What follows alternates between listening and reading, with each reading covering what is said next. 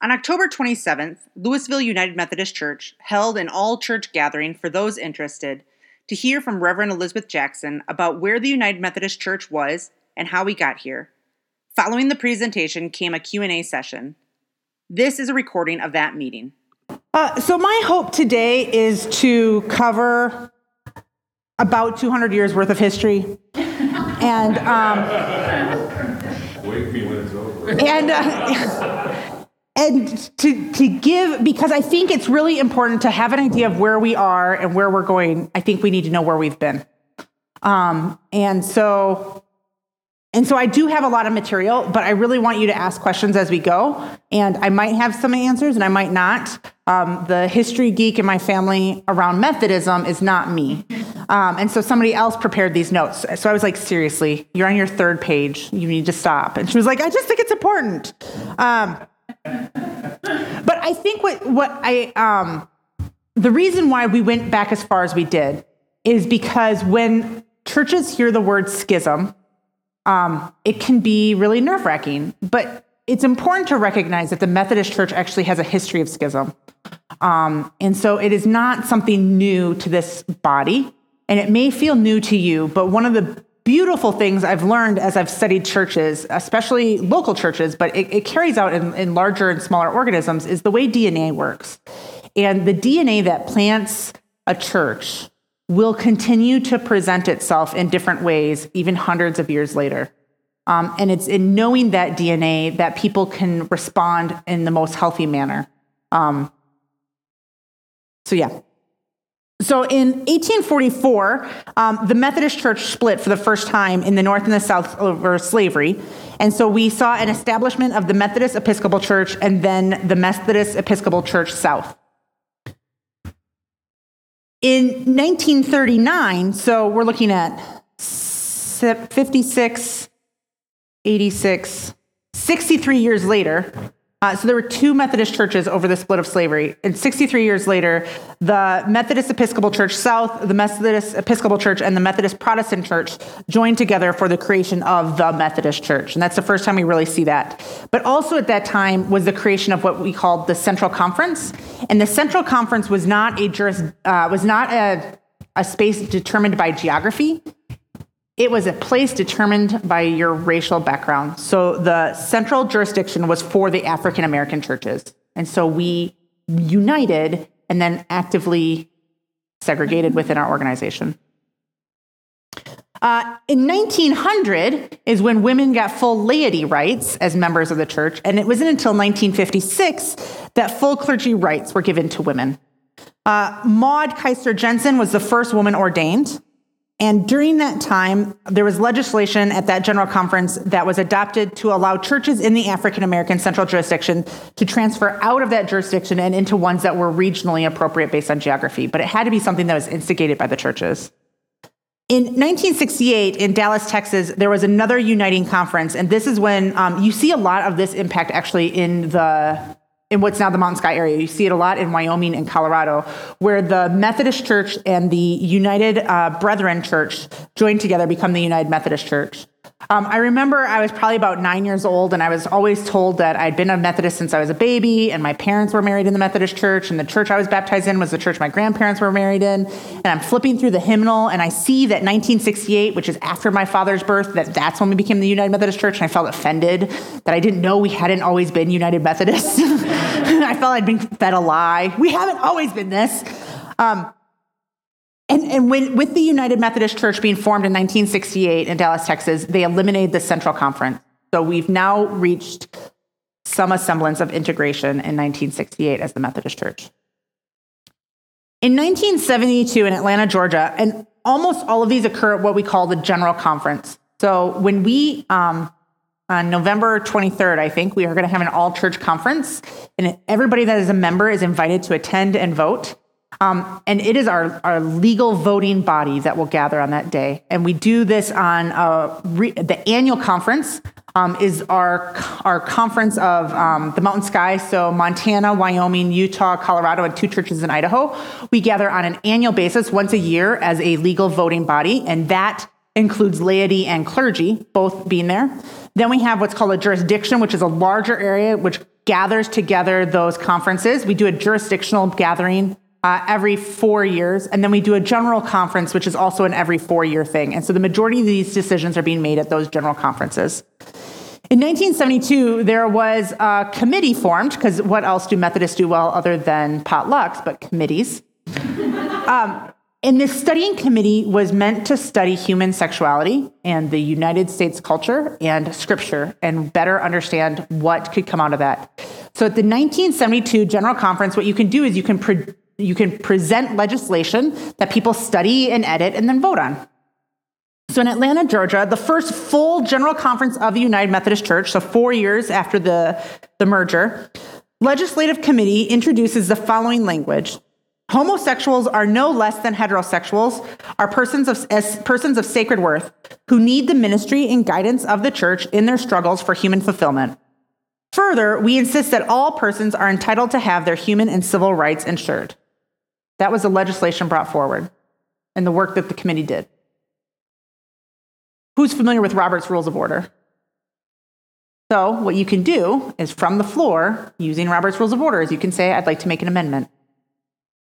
And the amendment was made and then voted in. And I think my issue with Robert's Rules of Order is for people that speak a different language or are not familiar with Robert's Rules of Order or simply are people that need more time to process. You can make intense changes from the floor really quick and get people to vote without realizing the full extent of what they're voting on. So from the floor of General Conference, the language that I just read to you is altered to include, though we do not condone the practice of homosexuality and consider this practice incompatible with Christian teaching. Yes. So my personal commentary as we come into 2020, when people say stay and resist, is we've been doing that for 40-some years. In 1976 in Portland, Oregon, the General Conference upholds the incompatibility language and instates funding restrictions on agencies that advocate homosexual rights. So added to the Book of Discipline is no board, agency, committee, commission, or council shall give United Methodist funds to any gay caucus or group or otherwise use such funds to promote the acceptance of homosexuality. In 1984, in Baltimore, Maryland, the General Conference upholds the incompatibility language and creates prohibition for ordination of LGBTQ persons. So the language added was required to maintain the highest standards represented by the practice of fidelity in marriage and celibacy in singleness. Since the practice of homosexuality is incompatible with Christian teaching, self-avowed practicing homosexuals are not to be accepted as candidates, ordained as ministers, or appointed to serve in the United Methodist Church. At this time, an organization called Reconciling Ministry Network is created. Their goals are threefold. 1, to identify local churches where we are welcome to participate in the full life of the congregation. 2, to provide a vehicle for ongoing education and ministries involving lesbians and gay men at the local level. And 3, to empower local churches to advocate lesbian and gay concerns in their communities and to work as a network for such advocacy on the national level. I would say it's been my experience of Reconciling Ministries that as we better understand transgenderism, they've expanded beyond the language in that initial value statement around gay and lesbian. In 1988, in St. Louis, Missouri, General Conference upholds the language but softens it. Although we do not condone the practice of homosexuality and consider this practice incompatible with Christian teachings, we affirm that God's grace is available to all, and we commit ourselves to be in ministry for and with all persons. For a second time, the General Conference commissions a study on homosexuality, like what instigated the 1972 language, and that study will be presented in 92. So 4 years pass. In Louisville, Kentucky, the General Conference upholds the language and rejects the study, which reported back after 4 years. The majority of the report argued for reversal of the social principle statement on homosexuality, and protests and actions against the choice of the General Conference begin during the gathering of that body. In 1996, in Denver, Colorado, the General Conference upholds the incompatibility language and adds the prohibition of homosexual unions by United Methodist clergy and in United Methodist churches. So if Janine Hill were to conduct a same-gendered ceremony in this building, the congregation and Janine would be liable for that violation of the Book of Discipline.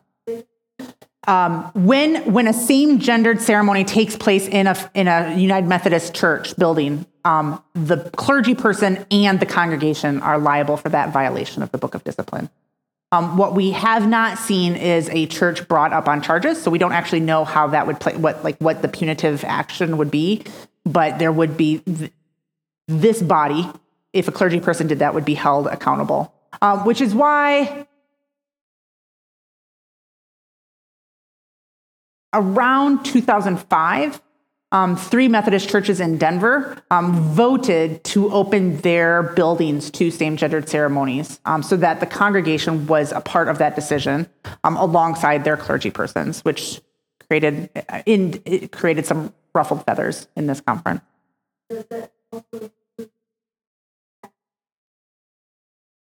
Oh, no, we have an open table. So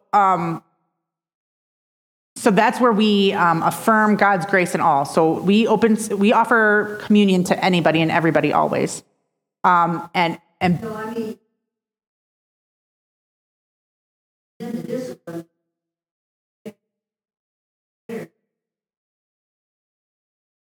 Gotcha. I apologize. I'm not repeating the questions for the recording. So the question is, can gay United Methodist ministers give communion? My existence in ordination is a violation, so it's not specified to different acts. It's legitimately the whole thing. In 1999, in Omaha, Nebraska, Reverend Jimmy Creech performed his second same-gendered wedding and is defrocked. And this happened, again, in Nebraska. And so there's a fair number of clergy persons in our conference and who have retired from our conference that have been impacted and affected by the way that was handled, which was hard and traumatic for a lot of people. After the first wedding he conducted in 1997, he was brought up on charges, but argued that the social principles were merely instructive and therefore he was not breaking church law. He was acquitted under this logic. In 1999, he was tried and defrocked with the Judicial Council ruling that the social principles have effect under church law. In 2000, in Cleveland, Ohio, the General Conference upholds language, protests break out, and 185 people are arrested, including a bishop, for, quote, aggravated disorderly conduct. Discussions of schism begin in 2000, and the language about homosexual weddings is moved from the social principles to the paragraph on ministry of the ordained. So the social principles are guiding social engagement. So it comes out of the General Board of Church and Society, which is the only religious building on Capitol Hill in Washington, D.C. And they include things such as our understandings of addiction and our understandings of racism and our understandings around sexuality. And the Book of Discipline then also holds our Constitution and our rules. And so it was moved more distinctly from those guiding ideas to the legalistic aspects of the Book of Discipline. In 2004, in Pittsburgh, Pennsylvania, General Conference upholds language and chargeable offenses are instated. Delegates added to paragraph 2702 disciplinary charges for the following: being a self-avowed practicing homosexual, conducting ceremonies that celebrate homosexual unions, and performing same-sex weddings. The vote is a plenary vote. It is 455 for and 445 against. So a gathering of 900 people, and the difference was 10 votes. In 2008, in Fort Worth, Texas, General Conference upholds incompatibility clause, and 250 advocates for full inclusion marched in silence and covered the altar with a black shroud in mourning. And then things pick up fast, ladies and gentlemen. In 2008 to 2012, across the U.S., Episcopalians, the ELCA, Lutherans, and the Presbyterians opened their doors, their ordinations, and their marriage vows to all persons, regardless of sexual orientation. I would also go to say that the ELCA Lutherans and the Presbyterians did it at the cost of a schism. So those were two denominations that came out of larger denominations that split for the rights of full inclusion. In 2012, in Tampa, Florida, General Conference upholds language and protests ensue. Plan UMC was legislation that was worked on by the body and voted for by the General Conference to move to restructure the United Methodist Church. But after much work and attention, it was ruled unconstitutional by the Judicial Council after the event had closed. And if I remember correctly, it was a vote that passed in like the last 60 seconds of this 16-day gathering. Like it is rigorous work. General Conference is typically 2 weeks. So it's not 16 days. So I went the wrong direction. So it's 12 days. It's a Monday through a second Friday. Meetings typically begin unofficially at 5 and 6 a.m. between conference delegates and jurisdictional bodies. And the formal proceedings usually begin about 8 a.m. They go until about 6, but they can go later. And then you have informal meetings afterwards and caucus groups, and people meet during lunch. And so Plan UMC was something that was not written beforehand. It was something that was written in those after-hours meetings and hotel rooms and stuff like that. The work to gather the votes from all sides of the position were discussed and motivated, and then because of technicalities in the language, it was ruled unconstitutional. And when General Conference closes on that second Friday and the gavel falls, that's it for another 4 years, unless we then jump into the story ahead to 1999 special called. In 2013 in Lebanon, Pennsylvania, Reverend Frank Schaefer is defrocked for performing the wedding of his own gay son. This trial and action were publicized nationwide, bringing eyes to the issue, and a documentary was made about Schaefer in the subsequent years. I've met him. It is fascinating. We talked in like my 4th week here about civil disobedience, and it is fascinating to look into the eyes of an individual that was forced to choose call or family. And that is definitely when you start seeing the Today Show and stuff like that, talking about the Methodist Church. Did you know before this, like in the 80s and 90s, the Methodist Church was the number one mentioned denomination in television and movies because we were the least conflict generating? Wisconsin's also the most frequently named state. I would say 2012's General Conference was the first one I started to watch. They tried to live stream that as much as possible, and I didn't know it was possible, but you can feel contention through a live stream when it gets hot enough. In 2016, Portland, Oregon, General Conference begins with multiple days of discussion about what rules the body will act under. You have to vote the rules into place, and you can suspend the rules and change the rules if you're willing to commit to that before admitting to them, and which, when you suspend the rules, it loosens that judicial council unconstitutionality aspect later on, because you're then playing by different rules, and it allows a little bit more flexibility. A plan is brought to the connectional table, which again was a committee charged with exploring stuff and exploring ministry and faith and sexuality, to change the way legislative action is taken on the issue of human sexuality. After 3 days of discussion on the floor, the plan is rejected. General Conference is thrown into chaos with an accusation against a bishop for manipulating votes. And the conference comes to a halt, and there's a request that the bishops lead. I was there. I'm happy to answer questions about what that looked like. That is a very tame synopsis of that. A legislative action is taken in which we stop all discussion or action on legislation relating to human sexuality. And the bishops recommend, can you guess what they recommend? A committee. And a study called the Commission on a Way Forward. In 2016, in Scottsdale, Arizona, the Western Jurisdiction Conference elects the first openly homosexual bishop in the United Methodist Church, Bishop Karen Alavito. She is appointed by the Jurisdictional Episcopacy Committee to serve the Rocky Mountain and the Yellowstone annual conferences. In 2016 to 2018, across the globe, the Commission on the Way Forward meets for over 2 years, looking at various options. There are 3 plans that come out of their work.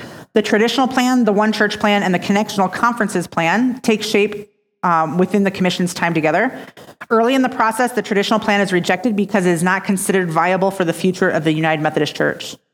The commission presents the One Church plan as their best option for moving forward. The bishops require the commission to create a report of their time and include petitions that would create the traditional plan, even though it was rejected by the commission. The Council of Bishops vote and support by a large majority the One Church plan. But this vote is it's like a straw vote. It doesn't hold any weight. In 2019, the special called session of the General Conference to deal with only issues related to human sexuality. After a day of prayer, legislative work begins on a very short timeline. I think they gathered 4 days, or 3 or 4 days. The traditional plan is passed, even though portions of it are unconstitutional, and they were ruled unconstitutional before it came to the floor. Financial plans are put in place to protect the pension funds for clergy, and talks of schism consume the denomination. The decisions made at General Conference in 2019 go into effect January 1. And some of the decisions, the traditional plan includes punitive minimum punishments for violating the different human sexuality rules in the Book of Discipline, and include grandfathering in of clergy who have conducted same-gendered weddings. And I'm sure there's other things, but if you ask the question, it might spark what other things come into place in 2020. The gathering is in May in Minneapolis. Did you have a question, Wendy? Oh, okay, I saw your hand move. Well, yes. So what happens? So I guess what happens January 1st? Sure. So January 1st, the legislation that was voted on in February of 2019 goes into effect. So the traditional plan becomes the rule then on January 1, where the gathering in May, General Conference 2020 in Minneapolis, invites that new legislation. So another gathering of 900 like-minded people from around the world to make some decisions about what happens with the Book of Discipline. Yes? Do you know whether or not there is moving forward then? What's that? In May. So the question is there legislation for a formal schism being brought forward in May? There are thousands of pieces of legislation that are brought forward. My children go to school in North Boulder County, and we lived in Denver, and the drive would take an hour plus, and I would sit there every day in the passenger seat that I rode with Megan, because she was a delegate, and just read legislation to her for months in advance so that she knew all the pieces of legislation that were coming forward. So yes, there is legislation coming forward.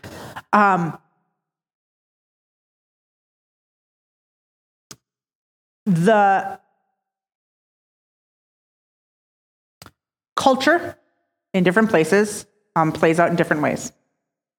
And the Episcopal leadership of the bishops in cultures with more hierarchical patterns to their culture have more influence.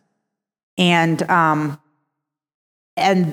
bishops of both the regions of the Philippines and the bishops for the continent of Africa have come forward and said they're pushing their delegates to not support any legislation that promotes schism. The United States delegates do not hold the majority vote when the body of the General Conference gets together. So when we talk about the delegates for the Philippines and the African nations, you're really close to the majority. There are some delegates that come from Europe and some that come from South America, but at the end of the day, we're pretty much a church that is split across the South Pacific region and the African continent, and then the U.S. And so when you look at the U.S., after the traditional plan passed in February, a number of conferences and local churches and clergy and lay people came out, and then we came into the annual conference season, and a lot of conferences and local churches came out and made statements of their willingness to uphold the traditional plan. And I would say of the U.S. delegates that were then voted to serve in the 2020, based on people's public espousing of their theology and so forth, about 70% of the U.S. delegates do not support the traditional plan and would vote for some sort of healthy schism. But I would be remiss to say that there is any chance of that vote happening. If it goes to General Conference, there won't be a schism, in my opinion. What are your formal schism? On January 1st, traditional plan, how would that Okay. So the question is, how will the implementation of the traditional plan impact us?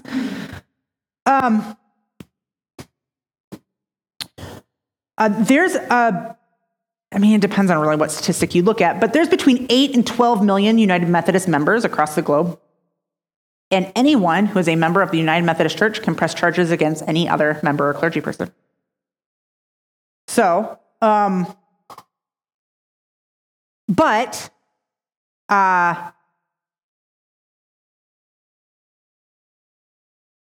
execution of how that plays out. So there's a few ways to answer that question. So as of right now, I'm eligible for charges. Joe Smith down the street can decide he wants to press charges, and he contacts RDS and the conference office and presses charges. And what that plays out is there's a variety of things. If they press charges now, the current rules, the pre-traditional rules, say things like we can have a conversation and we can figure that out without a trial. And then the outcome, if it did go to trial, is not determined, but by the accuser, and there's no minimum punitive rules. It's basically a trial by a jury of your peers. And one of the reasons why we're now seeing these punitive things put in place is because, gosh, I can see her face, but I can't think of her name. There was a minister in the Wisconsin Conference who was charged with being a self-avowed and practicing homosexual. I don't know how she was found guilty, because things were different back then, but she was found guilty, and she was charged with 1 day without pay. Now, the accuser gets to be a part of the conversation to know what the outcome is. And if it goes to trial, I am required to be defrocked. If it goes to trial, after January 1, if the charges come and for whatever reason we don't figure something out I can't think of the legal word when you kind of sit around a table and you figure things out with mediation. Thank you. If we don't figure something out in mediation and it goes to trial, the minimum punitive action has to be defrocked. And it would be the Mountain Sky Conference. And any of my colleagues who willingly knew and supported my ministry would be eligible to be brought up on charges as well. Yes, Sandy? where does this leave the bishop? Where does it leave the bishop? Very, very vulnerable, sir. So to get into the more gray area aspect of your question, Abby, about where does that leave us? Some churches have decided that the credentials of the Methodist Church are not relevant and have committed to employing their pastor with or without being defrocked. And if there is a schism that does not take place at the general conference level, but takes place, I would like to think that I could be a part of whatever new denomination came about. My personal anxiety is that the bodies that have the capacity to do that don't do it into 2020, and that we go through the process and the trauma of having the pastor be defrocked, and then for whatever reasons, the traditional plan has other things that prevents me from being employed by a Methodist church. And that 2 to 3 years from now, something new is birthed and somebody says, hey, do you want to come back to ministry? And by that point, really? So how's your long-term planning look for 2020? There's another. Does someone have to be a practicing member of a church? No. Be an accuser? No. Could like a disenfranchised former member? No, and suddenly we have a really good reason to keep clean membership rolls, don't we? Yeah. So you do have. You have to be a member. You don't have to be. That's your only requirement, is to be a member of the Methodist Church. So if Any Methodist church, congregation. yes. You Yes. have to be a member of some. Yes. And you can charge someone in any other. Yes. Yes. So right now there is an active complaint process going to trial where a member of the Indiana Conference has pressed charges against a clergy person in the state of Ohio. And there's no such thing as, what is it when you get charged with the same crime more than once? There's no such thing as double jeopardy. So she's on her 3rd round of charges and trial. So she has stopped serving in a local church. She now serves in what's called extension ministry and is trying to figure out a way through it. But an individual who's not even not even in the same state has pressed charges, and they were unable to resolve things in mediation. So it is going to a trial at some point in the next few months. Yes, LaToya. Going back to that, anyone that kind of knows they also subject to having charges brought up. To me, I think the question is, then where does that leave the entire, where does that leave the entire conference, right? Absolutely. So then, I guess the bigger question I have, what is our conference strategy, or is there a strategy or plan? Like, are we already planning on something? Because I'm speaking personally, I love this. You have been amazing. I think your ministry is amazing, and yeah. I'm not going to repeat that for the recording. So let me give you a little bit more backstory in the last 3 years since Bishop Karen's appointment, and see if that muddies the water more. Tell kind of the story about what happened decided that she was, once her election was questioned. Right. So the question is how did the legalistic stuff fall out for Karen as well? As I'm not a history nerd, I'm not really a polity nerd for Methodism either. However, my wife continues to serve in roles that put me in positions where I'm present for these things. And I was at the jurisdictional conference that elected Bishop Karen. It went 17 votes.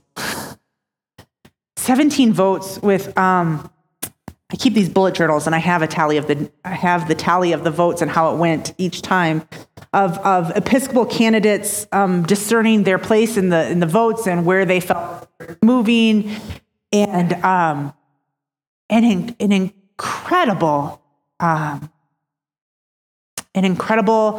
female Hispanic minister in the desert Southwest basically offered. It was right up there, and I think this individual. I think Dottie is going to be a bishop someday if there's a church. And basically offered a concession speech about different minority groups having a place at the table, and that there was a Tongan candidate that backed out, and there is no Tongans on the Council of Bishops, and how Bishop Minerva Cacaño, who serves in the Northern California Conference, the CalNev Conference, was the first Latin woman to serve, and that what an incredibly hard space for people who identify in these minority groups to be trading places so that there can be one seat at the table instead of 0 seats at the table. But I talked about how at 2012, the General Conference, you could feel the negative energy even through the live stream. Ladies and gentlemen, I don't know that I can tell you what the Holy Spirit feels like for everybody else, but the Holy Spirit was active in that room. It was not a swift decision. It was not a political decision to elect Bishop Karen. It was a spiritual one. And when you say 17 votes, you're not talking about the votes of 17 No, like they went through the rounds of putting names up and sitting and prayerfully over 3 days. They voted to identify 17 times the body for the jurisdiction. Yes. So she was elected, and immediately there was a charge that she was in violation and could not serve as a bishop. And my understanding of how that played out was the language of the Book of Discipline says we're not eligible for ordination. But the consecration as a bishop is not actually language in the Book of Discipline that she is limited by. So because she was already ordained as a clergy person in good standing, she was eligible for the episcopacy. At that same time, though, her wedding certificate was used as proof of self-avowed and practicing. And gosh, I'm missing all of the legal words. That has now become the standard. So my wedding certificate, my marriage certificate is proof that I am a self-avowed and practicing homosexual. It can be used as evidence against me if a trial should occur.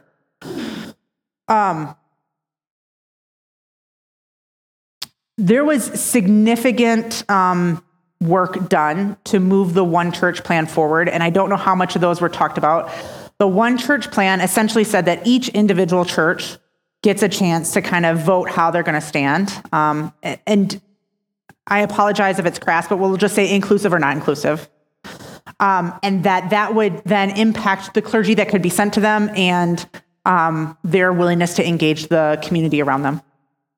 And there was a fair amount of pushback from people that are pro-inclusion, that was not enough. And yet I was fairly persuaded eventually that a step in that direction would carve out a space for people of different positions. Additionally, post every general conference, there's a conversation about the delegates of Africa, which again, I want to point out is a whole continent of different cultures and countries and people and theologies. And the way they vote. And there's a fair amount of money in the Methodist Church in the Southeast jurisdiction. And so there are stories, and some have been confirmed, and some have been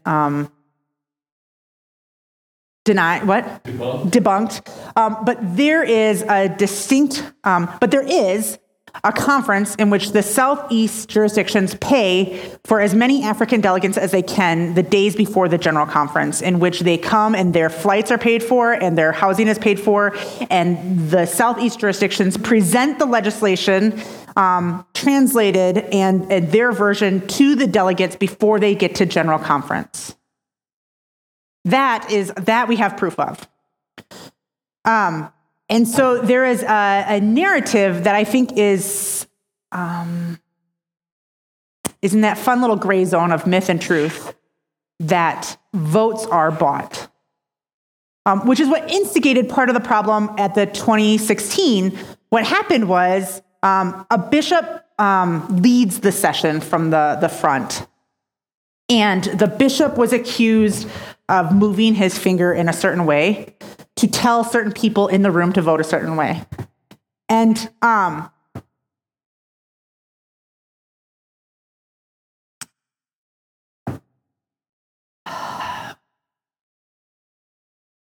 early Christianity sent people out to teach Christianity to other places, and we did it at the expense of lives and well-being, and we said, if you do religion our way, we're going to give you books, and if you do religion our way, we're going to give you food, and if you don't do religion our way, we're going to take your kids and we're going to teach them this.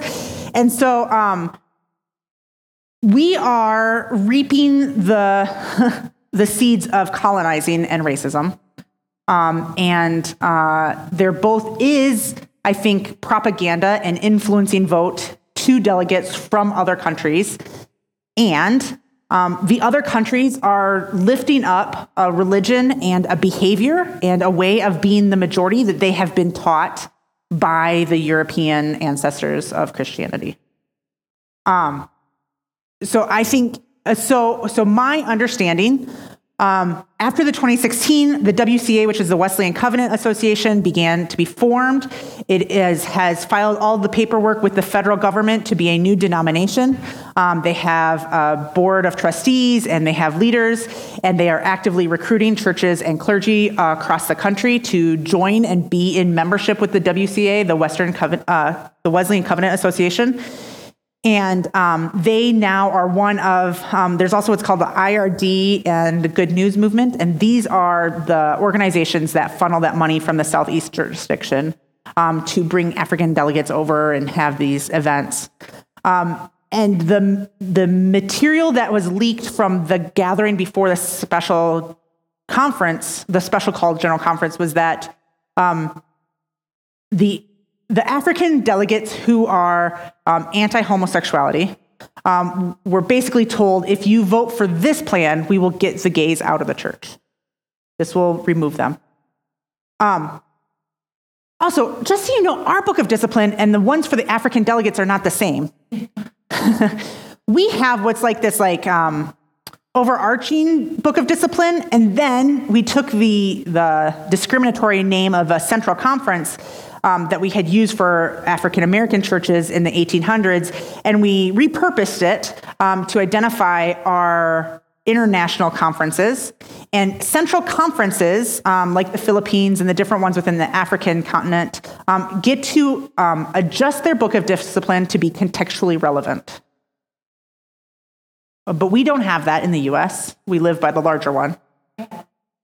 We don't get to vote. And we don't get to vote on their contextually relevant material. The general, right. Or on the central conference's book of discipline, we don't vote on that. Right. But they do vote on the book of discipline. Yes. Yes. And the other piece of not knowing what happens in 2020 with regard to the votes from places in which the bishops are leading towards not schisming is that when they then got to the 2019 special called conference, there was like 5 pieces of legislation, and the body voted for what is the order we're going to deal with things, because again, the gavel falls and business that's undone is undone. And these delegates that were wooed in the days ahead of time were told, this is going to be our first priority. Our shared values are to get the gays out of the church. And the first piece of legislation that came up in February was clergy pension plans. And it violated the trust of the delegates from the African nations. So it will be really interesting to see where loyalties lie in that relationship. So at 2019 annual conference for the Mountain Sky area, legislation came forward saying we would like to form a committee. So our regional, we want to form a committee to explore what it looks like to disaffiliate with the United Methodist Church. One more piece, though, just so you know, so the Western jurisdiction includes us. It includes Desert Southwest, which is Arizona and New Mexico. It includes CalPAC, which is Southern California and Hawaii. It includes CalNev, which is the top part of California and Nevada. And then you've got the Pacific Northwest, which is actually 3 different conferences that include the Pacific Northwest. And Alaska, yep, all the way up. If the WCA could create a church that just eliminated us, they would be very happy. Like just a Western jurisdiction. So we are the liberal left cousin in general. And uniquely, though, out of all of those regions that I named, our conference is probably the most diverse in theology. We are probably the furthest right of those left conferences. But because we have the token gay bishop, people think we are going to be the ones that start the new church. And so theoretically, the committee to form an idea of what it would look like to disaffiliate is in process, but there is also one for the Pacific Northwest under Bishop Elaine Stanovsky, who was our bishop before Karen. And then my understanding is CalPAC, I think, also has one going. And yet there is no momentum as a jurisdiction to move forward with this. Ideally, there was a request at each of those annual by 4 of the 6, or at least 4 conferences in the Western jurisdiction at their annual conferences in June, requested a special called jurisdictional meeting so that there could be some votes and movement on what it would mean to start a new denomination out of this region. And that was denied. I don't know who denied it. I know rumor is that the bishops denied it, and there's also rumor that the delegates denied it. But there is an informal gathering November 14th, 15th, and 16th in just south of Los Angeles in the Long Beach area, in which some of the delegates and some of the leaders on those committees are going to get together and see where the Spirit is leading. But it's my understanding that come January 1, if I am charged, The legal proceedings can be delayed and manipulated probably until about May. And then we will have exhausted our ability to do so, and the you have to do these things starts falling into place.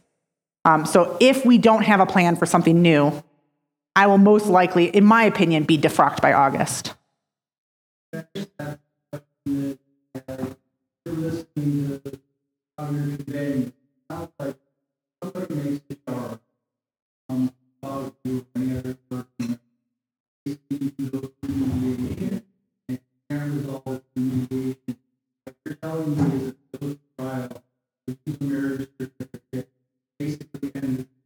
Yes.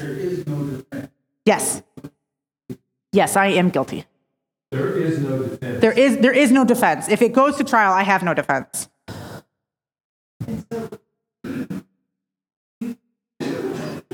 Is there evidence that there are people who bring against? So Is there like a move to say? right. So there's this is where God really pushes us on the body of Christ, right? So I have colleagues in the area who affiliate with the Wesleyan Covenant Association, and have every intention of wanting to be part of a conservative movement of Methodism, and those individuals have said, we're not gonna pick you guys off.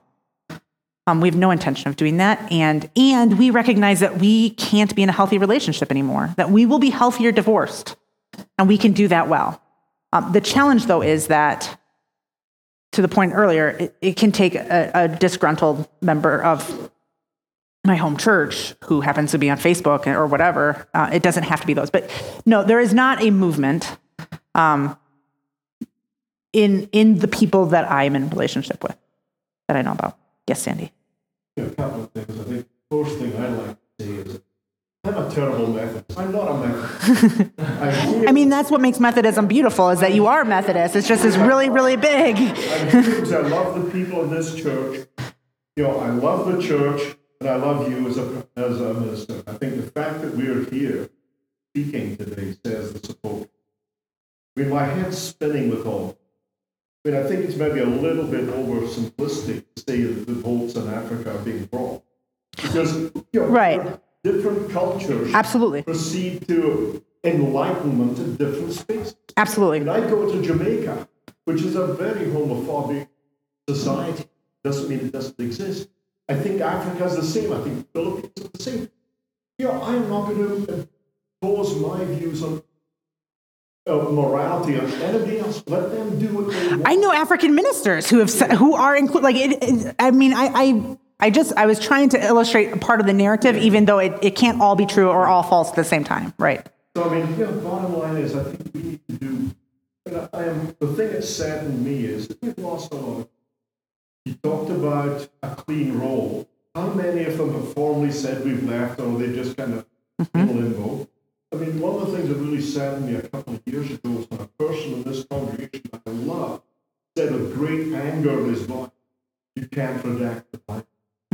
But yet we all redact it. We do just choose different things. And to my mind, it's not what it's all about.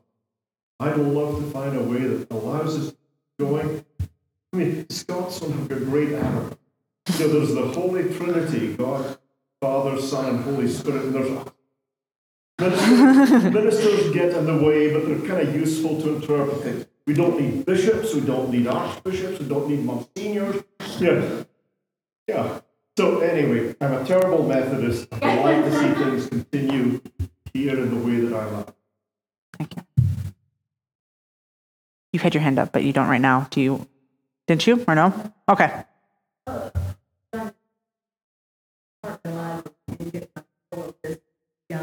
Mm-hmm. So I don't think it's ever like. Mm-hmm. Did they bring forward? Oh, so it's this weird thing. So we talked about this a little bit in Ad Council, some differences between the different orders of clergy in the Methodist Church. And ordained clergy, who would be deacons and elders, serve at the pleasure of the bishop. And local licensed pastors, which would be Dave Christensen and Janine Hill, and people that are not ordained but do other things and are a different type of clergy, serve at the pleasure of a district superintendent. So our bishop's already guilty for things well beyond me. But I mean, that is the other challenge, though, is yes, Elaine Stanovsky has out gay clergy on her cabinet and knows that and actively puts them there. So she is eligible for charges. Yes, Jan? Did you want to clarify that? Well, I was just going to say that the other conundrum in that is that you, I mean, because of the way the system works, that when you ordain, you itinerated, and part of the itineration agreement is that if you're clergy in good standing, you are guaranteed an appointment. Actually guaranteed full-time appointment. And then we vote to recognize those that don't receive it. So, yeah. And so, if you're clergy in good standing, I am. then you are due an appointment. Yeah. So even though there's an apparent violation there, Oh, yeah. they also are required to appoint as long as she's in good standing. Yeah. Yes, Jan? Well, when I was married in forever ago, 81 was a good year. a long time ago, the minister that married me in this church, 10 years, Lloyd McLaughlin, he was not actually ordained Methodist. Right. And I guess he was the minister here for 10 years. So has that... So we have relationships. No, so we have relationships. There's a couple different things. So we have partnerships with the ELCA and another church that I can't think of, in which we can do cross appointments. So we can borrow their clergy and they can borrow us. And then we also have churches that we have full communion, in which we can serve communion or they can serve communion to our bodies and fully be recognized. And then the World Council of Churches had us work. And so other than the Church of Latter-day Saints, which identifies as Christian, but is excluded from the statement, all Christian churches share baptism rights. So if you were baptized in a Catholic church, it's recognized here. If you're baptized here, it's recognized by the Presbyterians. If you're baptized by the Presbyterians, it's recognized by the Mennonites. So there's those kind of different levels. But no, we absolutely do. And then we also have some Methodist churches, even in the Rocky Mountain Conference, that are dual denominations. So the church in Rifle is half Methodist, half Presbyterian. So they get a Methodist pastor, and then they get a Presbyterian pastor, and then they get a Methodist pastor, and then they get a Presbyterian pastor. So that perhaps, if somebody is in February,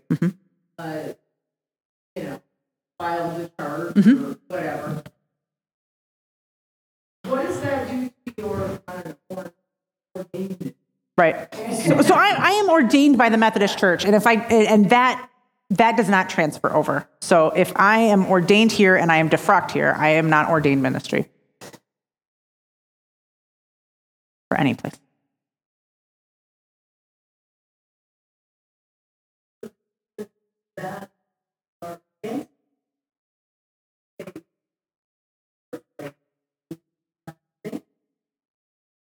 I mean, so, right, no, I mean, okay, so in my scenario, let's get personal. If you think about it as a three-dimensional axis, so your x-axis is gender, and your y-axis is attraction, and then the z-axis is romance. If you had asked me when I got ordained if I identify on the LGBTQ spectrum, I probably would have said no. Although I wasn't against it, I probably would have said I don't identify that way.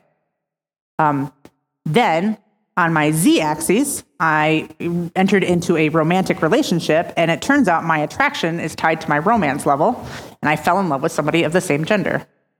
So nobody violated anything by ordaining me, even though I am a violation of the Book of Discipline. The other thing, though, is when I was writing my paperwork, I made reference to my best friend, Susan, who moved here with me because financial choices, support choices, emotional support. And when I referenced her in my paperwork, the person that was reviewing my paperwork before I turned it in said, be very careful about the language you use so you do not paint, you don't illustrate a narrative that could draw question to your sexuality, even though it was a platonic relationship. So at the same time, we also coach people. Now, at the same time, fast forwarding, our board of ordained ministry is actively ordaining and commissioning out LGBTQ people. We are actively violating, out of good conscience, that aspect of the Book of Discipline. And there are board of ordained ministries Across the country. Yeah. That have actually adopted statements that have said they basically will not question candidates about matters of sexual orientation. They are going to only question them about matters of call, theology and So we're at don't ask, don't tell. yes, we have been don't ask, don't tell for a very long time, and the problem is the Supreme Court legalizing marriage. Because, like the person that was charged in Wisconsin, like I said, I don't know how they defined self-avowed and practicing, but I know they didn't ask her intimate questions, and she wasn't married because it wasn't legal in Wisconsin at the time. So, and I mean those people who identify as heterosexual are not asked this are question. never questioned. Right. If you want to see a conservative uncomfortable, ask them where bisexuality plays out in this. Bisexuality. That it didn't get into the censorship, didn't get into the discipline until 1972. Can I say one other Sure. thing there? The language in the discipline, and correct me if I don't say this exactly right, but it says that you are to be celibate in singleness and practice fidelity in marriage. Celibate in singleness.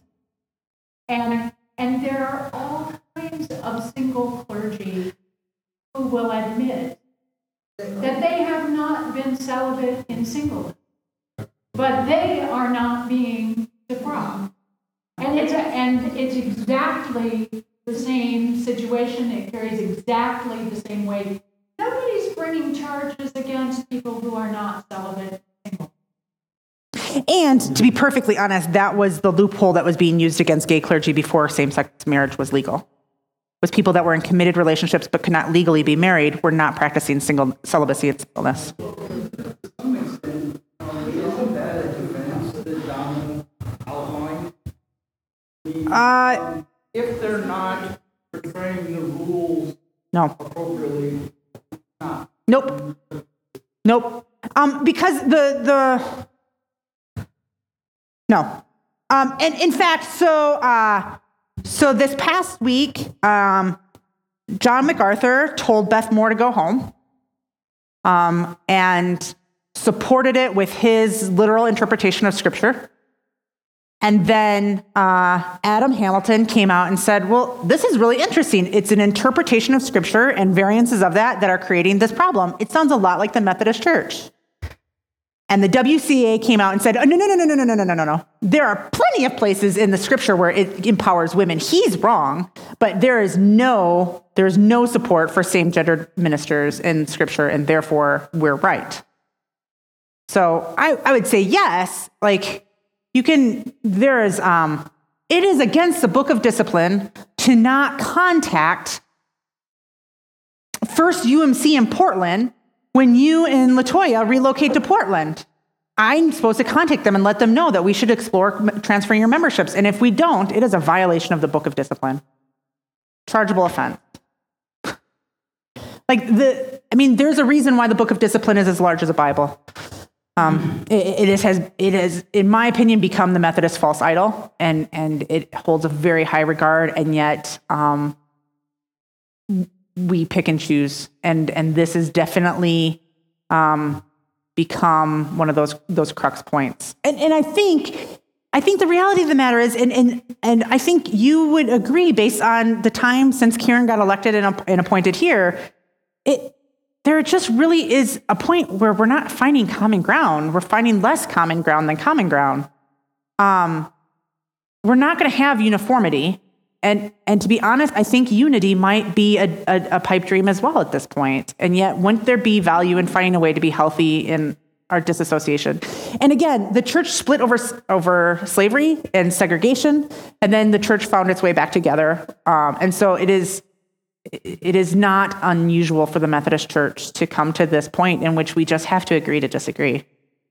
But if we don't, I think two things. If we don't formally split, LGBT clergy will be systematically removed from the church.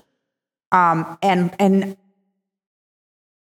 a lot of allies who will continue to perform same-gendered weddings will then systematically be removed as well. So they're getting grandfathered in, but come January 1, you're not allowed to do same-gendered weddings. The first time you do it, you lose a year of pay, and the second time you do it, you're defrocked. So insert ally clergy of your choice.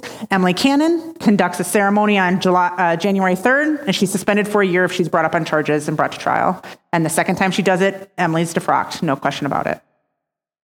So there is a split coming. It's just a question of what that split looks like, and if we're removed individually, or if large chunks, or if there's a legitimate splitting of the half and half. But it's coming, and it's just a matter of who's going to still be here at the end. And I don't know that I answered this. The reason why at annual conference the conversation about disaffiliation came up is because when you look at legal entities, so this is a question that's come up for a lot of churches with this issue, is do we own our building? Oh my gosh, we don't own the building. The conference owns the building. How would we come up with the money to buy our church if we want to stay? Because the conference owns the buildings, and because of the way legal entities work, actually the annual conference would be the easiest to disaffiliate from the church. So the least costly, the most legal, and the easiest path would be for the Mountain Sky Conference to say, thank you, no thank you, we're not going to be the United Methodist Church anymore. And they would take all the churches and take all of us with them, and could very easily, at a very low cost, remain a legal entity that just does not affiliate with the United Methodist Church anymore. So if you were to ask me what would actually be the path of least resistance, that would be it. So one of the issues, and this came up at annual conference too, is that the general conference oversees 13 boards and agencies. 13 boards and agencies like that, Board of Church or The General Board of Church and Society. Thank you. And like UMCOR and other agencies like that, they oversee that, and those agencies hold financial resources of great value. They own buildings, they own property. Which is why the WCA has not split off, even though they have the legal format too. There is this tension over, I mean, if our conference disaffiliated, then we no longer have the use of the resources of these agencies. And so there's this whole conundrum about, when you're disaffiliating and you're breaking this apart, who gets those resources? Who gets that huge pot of value? Where does it go? How does it get split up? Does WCA get it when they set up their new denomination? Do we get some prorated portion of it if we? My wife would like that Methodist building on Capitol Hill. Actually, if you want to know where her priorities lie. So that's one of the big sticking points. Was there another question in the back?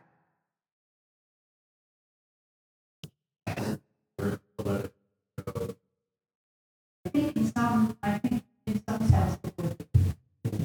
Which is why I think my children's generation has a problem with formal churches. I'm sorry, can you repeat that? I said I think my children's generation has such a problem with formal churches because of all of this dissension and hypocrisy. And just a political triumph. So at the pancake breakfast, I was shaking hands and kissing babies. And and I want to let you know that the people that came and asked about this community, and if they said, I've seen your building, or I've seen your sign, or I know you're new, or I typically attend this church, but I've thought about attending. They asked one question, every single person, whether they had littles or they had college-age kids or whatever. Every single person that I talked to asked, does your church include everyone? Every single one of them. That was the question they wanted to know about this faith community, was what is their claim to inclusion? Your claim to inclusion. It's open hearts, open doors, open minds. Gosh, who gets that in the divorce? Yes, LaToya. And, I think that question about our claim to inclusion is an important one. Especially, I actually shouldn't even say especially for anybody, right? But I will say that certainly my experience with millennials, younger generation, all of that, is there, I think, yes, what gets in the news a lot of times is the hate. There's a lot of love. There's a lot of, I think there's a lot of desire to seek to know that, and to seek out safety, and to want to know that a space is safe, no matter who they are, who they love, how they identify, right? And so, I think that we as a community, that I'm thankful for this conversation. I do think that we as a community will need to ask ourselves over the next few months, like where we stand. So I know we're out of time, so I want to use that segue. The Western Jurisdiction Fresh Methodism Conference, which is the informal gathering of the Western Jurisdiction in November, is November 14th, 15th, and 16th. My understanding is that they'll be live streaming it. I'll be there as an observer, and my wife will be there as a participant. Donna, are you going? No. I don't have plans currently. I didn't know I was invited. It is, I will provide the live stream information available to you if you want to participate. I know that's really important. Every email I did get from the bishop said, please tell your congregation to watch. So I don't know why you would watch any Methodist gathering like that, but I will get you that information. The Pathways team, which is the fancy name for the committee exploring what disaffiliation looks like, is rolling out listening sessions. I don't know if they're listening to you or if you're supposed to listen to them. I'm not clear on that. But they're rolling out listening sessions over November and December. I'm guessing because of our physical size of our sanctuary, we're probably not going to be one of those spaces. But that very well might pop up somewhere like Mountain View or something like that that has a larger space, and I will pass that information on to you. I would say at some point, I would hope at some point, DeZenlo or Bishop Karen or a representative of the cabinet or the conference is going to call LaToya or Donna and say, where would you see your congregation going? If there was a split similar to the one church plan concept, if your church had to choose one way or the other, which way would you see your congregation going? And so people that both think and like you and think differently than you, there would be value in having those conversations and then funneling those conversations to LaToya and Donna. I think they would probably be the two key points of contact for the conference. And I think having more conversations like this will help reduce our anxiety as well. And there's always new information. And I know we're coming into probably the busiest season for both congregations and individuals. So looking at November and December and January, if you could go home and take a temperature of this increasing your anxiety or decreasing your anxiety and when you would like to circle back, let me know and I will carve out that time again. But I don't want to plan something that either A, feels like too many times, or B, is too much stretch in between. Because I want to make sure as we come into May and June, you feel like an informed congregation and that you have had time to kind of discern where you're sitting as an individual, where you're sitting as a family, where we're sitting as a congregation. Because I think if decisions do get made in a pace that suits my desires, they're going to be fast decisions, and kind of doing some of the emotional and spiritual legwork ahead of time will be of high value. Thank you. Can we close in prayer? Would that be okay? Gracious and loving God, we thank you for the space to ask hard questions and to share hard truths and to open our imaginations to what is possible. May your Spirit permeate each of us that we may be beacons of light and love. May we continue to learn from you and from each other, and may we hope for a future in which the teachings of Jesus, the power of the Spirit, and your unending love and grace is available to each and every person here and forevermore. In your name we pray. Amen. Thank you for listening to our recording about where the United Methodist Church has been and where we are today.